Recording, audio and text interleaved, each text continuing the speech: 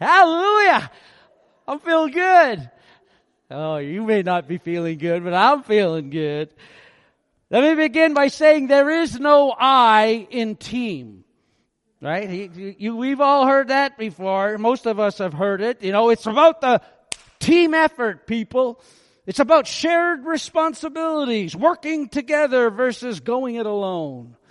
Well, this morning, I'm going to go the opposite direction. That's right. It is all about you and you alone. When it comes to our walk with God, our relationship with Him, and the place that you find yourself today at this moment with Him, it's about you.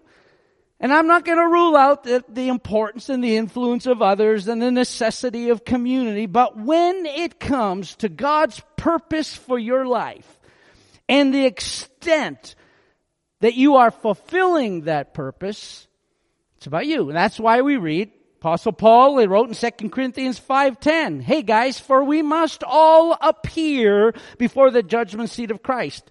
Each one of us will receive his or her due. Things done in the body which are either good or bad. We're going to stand alone before God. It's not a group activity. It's not a couples retreat. It's not a church event. It's not a family affair. It's you and God. It's the reason why we're told that sometimes when people have a near-death experience, they say your life flashes before your eyes. It's not the church's life that flashes before your eyes. It's your life that flashes. I still remember the day. It was a number of years ago. It was before I came to Calgary. I stood on the golf course, on the tee box. It's raining, and I throw that in because it helps you understand what happened. And I was in the midst of another incredible great drive. My brother was about 20 feet out looking for his drive. He really messed it up. So I'm going, well, he's there. I go to swing and I slip, but I contact. Within a split second, he was down. I nailed him right there. He never spoke of light flashing before his eyes at that moment because I don't think he even had time to do that. But I'll tell you what did happen. His whole perspective of life changed right after that moment. The whole golf game. Oh, this is beautiful out here. This is great. You know, he was still alive, and that's what he was grateful for. You know, we've heard that saying, there's no atheists in a foxhole. And the thinking along that lines is that when we are threatened, when we are faced, well, maybe with the possibility of leaving this earth or maybe being held accountable, standing before that judgment before God, we start asking some questions when we're confronted with that. And so death, or facing death, has a way of, well, rearranging priorities. We all know this. Suddenly, a lot of those major issues become very minor. Case in point, the scripture we're going to look at today in the book of Jonah. We're very familiar with the fish story. Jonah is a prophet during the reign of King Jeroboam. You know, after Elijah, before Amos and Hosea. We're told that Jonah is the only prophet in the Old Testament that God flat out told to go speak to the Gentiles. And not just any Gentiles. We're told he had to go to Nineveh. Well, what's Nineveh? Nineveh was the Assyrians. These people had a really bad long record with the people of Israel. They were extremely cruel towards Israel. They caused a lot of problems over many, many years. And on top of that, Jonah's going, Nineveh is 800 miles away. Now, that's okay for us today. We could get there, but not when you're riding a horse or a camel or maybe even walking. That would have took weeks and months. So Jonah was a little frustrated. And he decides not to listen to God. We know the story. He runs the opposite direction. In the process, he encounters a storm as he takes a ship. He knows he's responsible for this. He's honest and brave enough to come to them saying, guys, it's my fault. God's coming after me for this. So they agree to toss him over the side. Along comes this large fish. Many say a whale. Some say, well, never really told. But in this context, there's a 3-day period where we're told that Jonah is in this darkness and in this stench of this fish and obviously facing the potential of death. And he begins to reflect on life. He has a little more time than the split second between a golf ball hitting him, or even the 30 seconds, by the way, is a point of interest that a man had on June of 2021. Michael Packard said he was diving, ended up in the whale's mouth for 30 to 40 seconds. He told the news that after jumping off the vessel in his scuba gear, he felt his huge bump and everything went dark. His first thought was, I got attacked by a shark. And then he said, I was in there and I felt around, and he says, I didn't feel any teeth. And he realized that it must have been a whale. And then he said, this is it. I'm going to die. He thought about his wife. He thought about his 2 boys. Then all of a sudden, he says, he went up. The whale on the surface erupted and started shaking its head, and I got thrown out in the air, landed in the water. I was free, and I just floated there. I couldn't believe it. And I'm here to tell you about it. So, it did happen. But we read Jonah having a little more time to consider what's going on with his life, and he constructs a prayer. I'm sure there were a lot of prayers he did in those 3 days, but we have one recorded in Jonah chapter 2. Let me quickly read through it so you can grasp where I'm going this morning. From inside the fish, Jonah prayed to the Lord his God. He said, in my distress, I called to the Lord, and he answered me. From deep in the realm of the dead, I called for help, and you listened to my cry. You hurled me into the depths, into the very heart of the seas, and the current swirled around me. All your waves and breakers swept over me. I said, I have been banished from your sight. Yet I will look toward your holy temple. The engulfing waters threatened me. The deep surrounded me. I like this. Seaweed was wrapped around my head.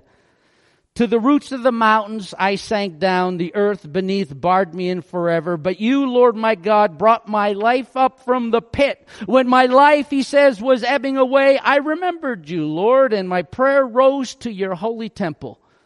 Those who cling to worthless idols turn away from God's love for them. Then he says, but I, with shouts of grateful praise, will sacrifice to you what I've vowed. I will make good. I will say salvation comes from the Lord. And the Lord commanded the fish, and it vomited Jonah onto dry land. My first thought was centuries later, James is writing in his book, consider it all pure joy when you face trials of many kinds. And I'm thinking, was he ever thinking of Jonah? Like trials of all kinds? Have you ever been swallowed by a whale? Left for 3 days to think about your life. And yet we know that God uses these moments of desperation, whether it's life-threatening or fleeing, but despite the circumstances, people draws themselves to Him. He just does. One author wrote, troubled times awaken them out of their haunted sleep of spiritual self-sufficiency into a serious search for the divine.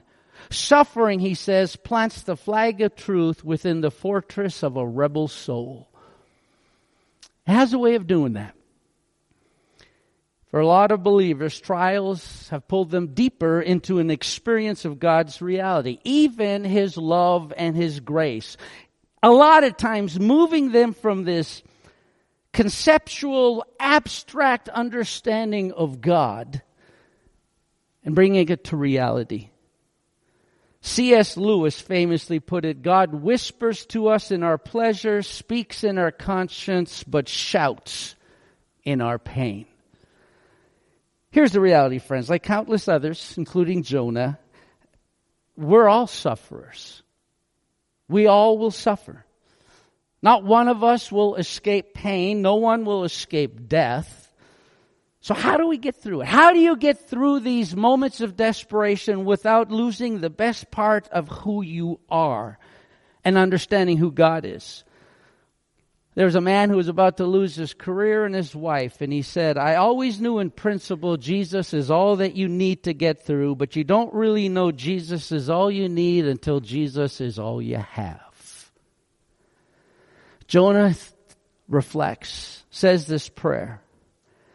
And I read this prayer on one of my mornings, and one of the first things that struck me, because I'm always looking for the things, was 10 times he says, I. 10 times he personalizes this point of his life between him and God. I. 10 times. And just as every one of us will suffer, if not already in our lives, likewise, there will be many moments in our lives like Jonah. We're just running. We're fleeing. We're not anywhere near where we should be in our walk with God. And we will be forced, maybe through a death experience, but maybe through something else, to face that distance between us and God. And so maybe our prayers are not of desperation now for fear of health or something else, but it's just prayers are stagnant. They're not even there. Prayers aren't even a reality. It's just dry. And this is something we have to address with God alone, not with our families or our spouses or our bosses or the churches, but it's our role in this dilemma. We have to start asking, what have I done and what do I got to do? What have I done to be here and what do I got to do? By the way, I was thinking this would have been great. You know, animals have spoken in the past in the Bible. If we could have got the whale's perspective of this whole incident, since he did have inside information. Okay, I had to throw that one out there. But hey, Jonah's words will have to do. They'll point us to the land. You may be vomited out, but you will reach the land. And so you're going 10 points. He is serious. He's going to 3:00. No, they're very brief. I'm just whetting your appetite with each one of them. I just want you to see it, then you can look on your own. So don't panic quite yet. So the first Jonah says in the prayer, says, I call to the Lord. See, this goes without saying. We got to recognize, is God God? That's the question we have to be asking. You know, again, it's one thing to acknowledge God. It's quite something else to understand God and believe in God. So the scriptures are full of all of these verses. Know God, understand God, know God, seek me and find me. In fact, Paul says about wisdom, he says knowing God is going to give you wisdom. But then Paul writes in Ephesians 1:17 that God may give you the spirit of wisdom and revelation so that you may know Him better. That's his prayer for people all the time. You need to know God better. Because he says later in that whole text, he says, in the knowing of God, you're going to find out all kinds of things, like the hope that is yours, like the glorious inheritance that is yours, like the power that is evident, that was even used in the power to resurrect Jesus. He says, that can be yours. But you got to know me. You can't believe what you don't know. You have to know me. And again, the onus is on us. God doesn't force Himself on you. He invites us to benefit all these things if we just take this incredible offer that God wants us to know Him. I had a lady once who didn't attend the church that I was pastoring at the time, but she wanted help from the church, and in the process of dealing with her, trying to say, I'll meet the need, I'm not just going to hand out cash, she got very frustrated with me, and she made this comment. She said, well then what good is church for? Okay, I had a moment. Pastors have many moments. This is one of them. I simply looked her in the face and said, well, you should come once in your life just to find out. People, we need to find out about God. How many times I run into people that they're so mad and angry, but they haven't spent really an ounce of time to understand and know their God. But now they become professionals on them when things don't go the way they want. Out of all the major religions, Christianity is the only one that teaches that God came to earth in Christ and became subject to suffering and death. In other words, the God I know has wounds.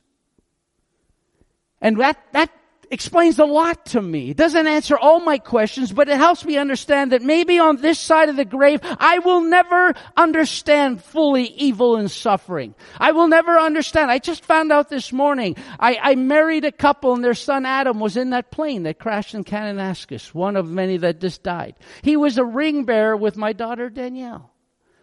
Had a little girl. I don't understand the randomness of this, a worship leader in that plane. I don't get it. But now at least we know what the reason is not. It cannot be that this happens because God does not love us. It cannot be that He does not care. Because as I read Scripture and as I get to know God, I know that He is committed to our ultimate happiness, so much so that He Himself is willing to plunge into the depth of suffering Himself. He understands it. He's been there. And He has a plan, yes, eventually to eradicate it all, but up until that point, we won't fully grasp it. But I'm getting to know God and beginning to work through that. Do you know this God? The second night, Jonah prayed, I called for help. I cried for help. See, we got to ask. Pride has got to be tossed out the window. It's the whole thing behind AA. Honesty. And so many of us live in denial. In addiction recovery, they will always bring this about to the reality that you need to deal with. And so I found one website that read this. But the stigma of addiction, denial, and pride often prevent people from admitting a problem, seeking the help they need. In a way, deciding to actively work toward recovery simply means we have the same pride of ownership in ourselves as we do in the vehicles we drive. Pride. We have to get rid of it. Have you ever noticed the weight that Scripture puts on pride and the hatred toward it?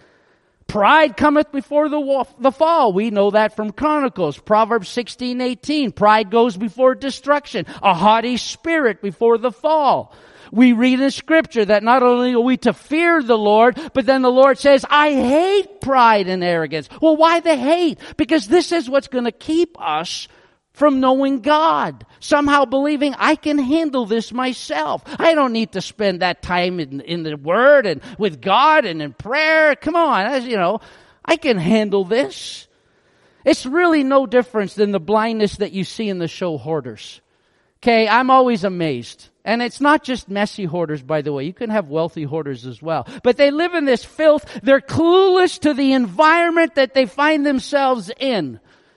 And like I said, hoarding doesn't always have to be a messy thing. I walked into a garage once when I was looking at a house that the brother-in-law was showing me. There was more value in his garage than I've ever had and will have in my life. Now, it may not say much. It was just a VW gun. No, it was a lot more than a VW. Now, I hoard. You look in my garage, I may not have priceless cars, but I got a lot of tools. In fact, when I sold our house and we came to Airdrie 2 years ago, I found 40 hammers in my garage.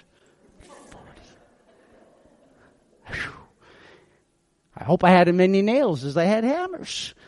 I just put a pile together and called my neighbors over. Grab what you want. Hoarding. 1 John 2:16, for everything in the world, the lust of the flesh, the lust of the eyes, the pride of life comes not from the Father, but from this world. And then Scripture takes this even further. It's our next I that Jonah reflects upon. It's simply that I don't need help from God, but that without Him, I'm totally lost. And so the third I, Jonah prayed, I've been banished from your sight, God. We know the verse, Romans 3:23, all have sinned and fall short of the glory of God. And I understand that, a lot of times in our culture, we'd rather more emphasize the love of God, versus the severity of being banished from His sight because of our sinfulness and those type of things. And in the same way that we often can't understand fully suffering and pain, we sometimes also struggle with justice and consequences and sin and its severity and what it creates in our lives. I heard a Facebook video and the guy's talking to a street preacher and the preacher's talking about sin. The guy couldn't wrap his mind. What do you mean sin? He couldn't even figure out, what is sin? Let's get rid of that word. It's one of the words they want to pull out of the dictionaries. See, we want happy endings. And so in the process, I'm willing to bend a few principles and maybe a few verses to fit my theology. And so then I'll pick up a book from a Christian author and it'll say love wins all. And the premise of the whole big book is that there is no bad judgment after, that really God loves everyone so much that we're all there. Because we don't like that other side of it. Somehow we lose sight of knowing God. What's knowing God? Well, God's perfection. God's very nature is infinitely righteous.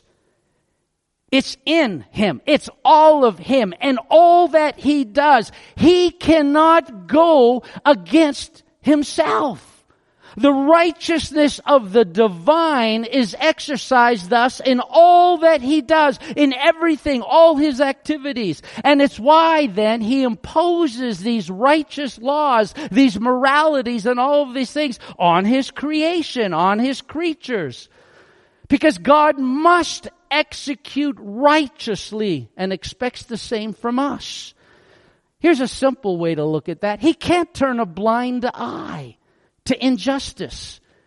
None of us would appreciate a judge that just lets anyone off the hook because, I felt bad for him. We would cry out, justice. That's not justice. That's not fair. So Acts 17:31, for he has set a day when he will judge the world with justice by the man he has appointed. He has given proof of this to everyone by raising him from the dead. Revelations 19, we are warned. I saw heaven standing open, and there before me was a white horse, whose rider is called Faithful and True. With justice he wages war.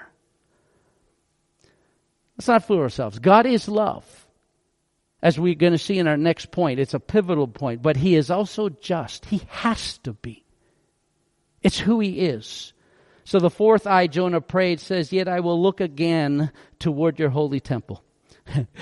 And this is where I came across God's love, this scandalous love of God. And in looking at his justice, we must never forget the love that drives that justice.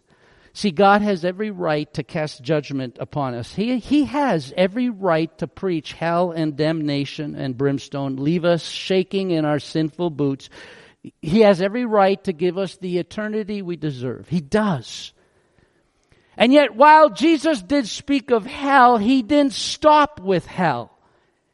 Instead, he said, I chose to suffer our punishment. He took upon himself the retribution that was deservedly ours so that we could experience God's presence. And that defies all human thinking and reason. And then rather than just abandon us to our rebellious state or in our fleeing or in our running through Jesus, he says, I'm calling you back.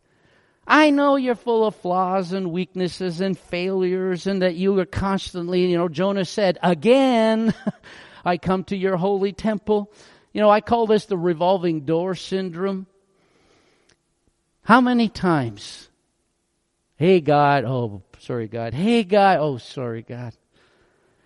But that's the whole basis and foundation and premise of God's kingdom. You are not going to be able to do this on your own. We will fail miserably on countless occasions. I need to know and understand God and his presence and the works of his grace and his mercy has got to be a daily fan of mine every day. Matthew 18:21, Peter comes to Jesus and says, Lord, by the way, how many times should I forgive a guy over there? 7 times? He thought he was being pretty holy with the number 7. 7? Can you imagine God only forgave us 7 times? But before my first birthday, I already messed that one up and I didn't even know what I was doing. It just came naturally.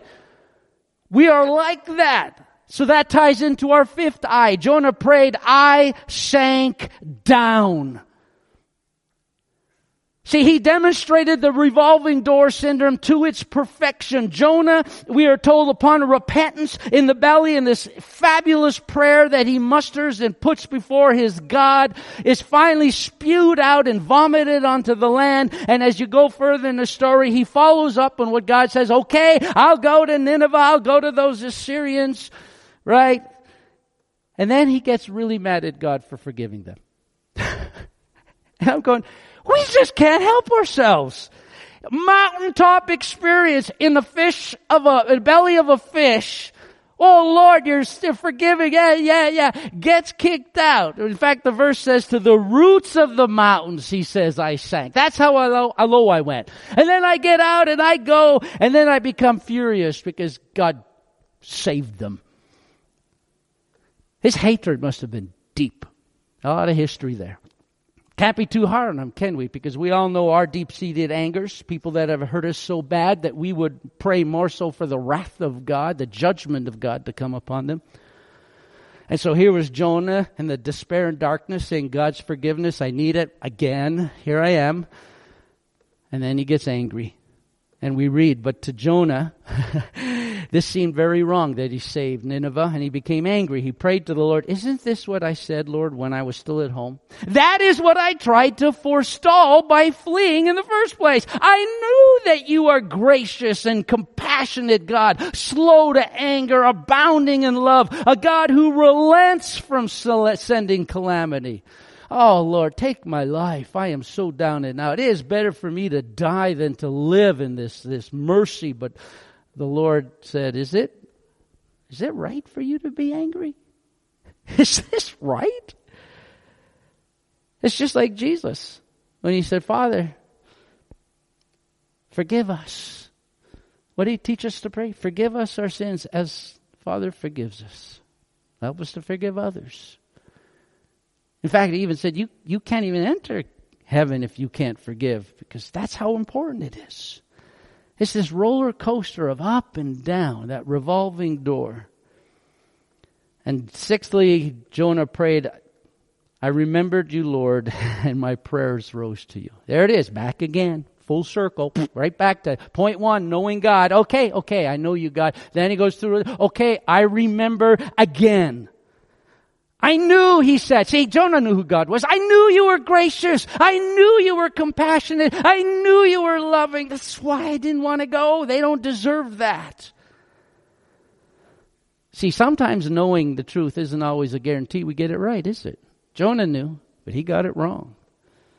But it does come back to, I need to know the source of my strength, and it simply is God and His love and justice.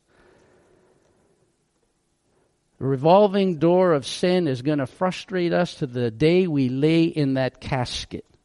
I have moments in the morning where I think God is like literally sitting there, and by the afternoon I'm about as human as you can get.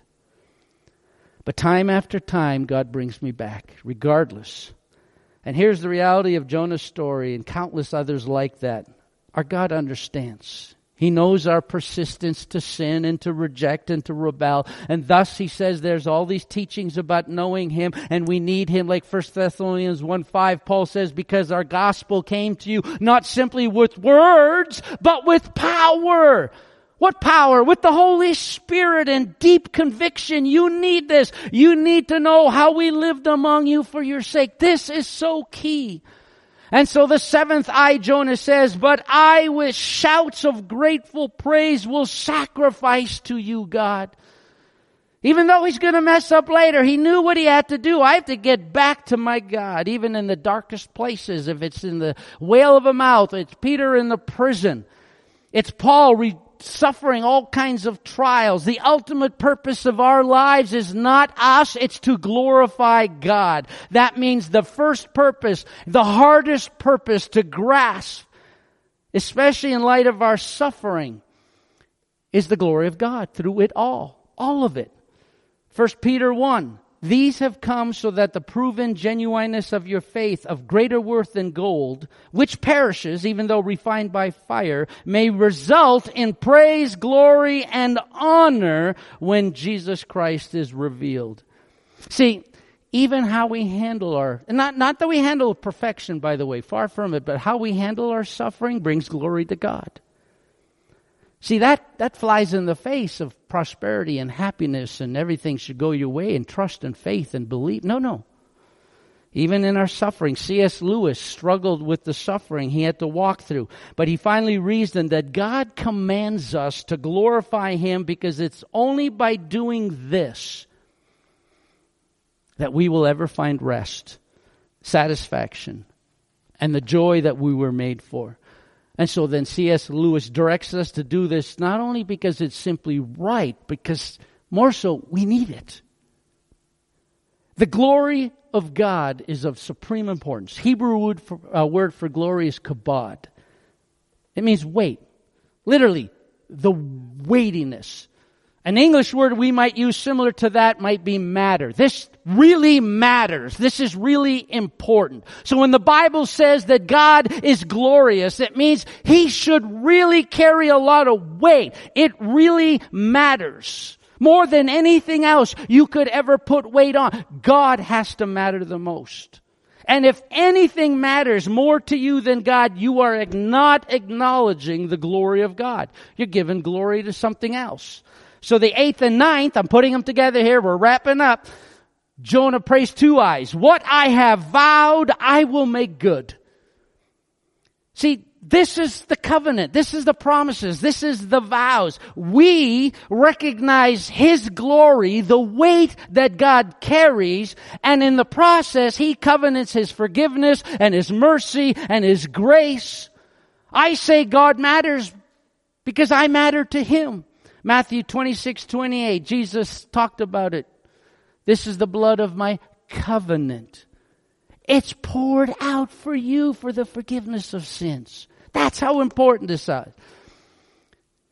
If you have a spouse that leaves you and you're left in a state of depression, so much so, as I've heard many times before, you say, I feel like committing suicide, just like Jonah. It means you've given that person too much glory, too much weight. Sadly, we put this weight on everyone's words. We're always concerned what people say about us. I'll walk out of here concerned about what they thought about the message. It'll rattle my brain all day long, so I do something like golfing to get it off of my mind. I used to call my coworker in the church every sermon, and I'd whine and grumble about, I should have said this, I went too long, that person got up and left, I don't think they liked what I said. What is that? It's giving you guys way too much glory. I don't want to say I don't care. I care, but you don't get that much glory. And this extends to all aspects of our lives, our finances, our circumstances, our health, even death that we face. If anything matters more to you than God, you've given it too much weight, and you're giving it glory. Old Testament glory meant weightiness, importance. The New Testament Greek word doxo means praise and wonder, luminosity, brilliance, beauty. The 10th eye, Jonah said, I will say, salvation comes from the Lord. Salvation comes from the Lord. Do you see doxa? Do you get it? Has any of this hit home? Can you be awestruck and see the brilliance, the glory, and the wonder of it all, even if we don't fully understand it? Timothy Keller writes, it is not enough to say, I guess He's God, so I have to knuckle under. You have to see His beauty. Glorifying God does not mean obeying Him only because you have to. It means to obey Him because you want to, because you are attracted to Him, because you delight in Him. Yes, God is King and worthy of our worship, but He's a King that came to earth, and He didn't come to a throne, but to a cross. Think about that. God is glorious, but there's no greater glory than this, that He laid His glory and power aside and became weak and strong so I could have life. If that doesn't strike awe and wonder. God deliberately sets His heart upon us. Here we have an all-powerful, all-sovereign God that says, I choose suffering so I can extend my love. And you can have salvation. Does it get any better than this? Let's pray. Father, thank You. You are an awesome and wonderful God. In no way do I want to make light of pain and suffering, that we will walk through many valleys in this process, that I will become furious and angered. I will wonder aloud. I will question. But God, because I know I have sought You so often and I desperately want to know You, I understand. I don't fully understand, but I'm starting to get it. And Father, my prayer is in light of the tragedies so many of us encounter, especially those and the families around those that just suffered this weekend, and many represented right here in this room, and we'll pray for later. Holy Spirit, teach us. Bring to mind the truths we need to rely on and not the lies that the enemy would have us believe or the lies we tell ourselves. May we honor You with every thought. Take captive every thought and bring it before the throne of God and allow You, Holy Spirit, to work truth into our lives and healing where no words will ever do. Thank you for your grace and your mercy and your forgiveness. Thank you for salvation. Amen.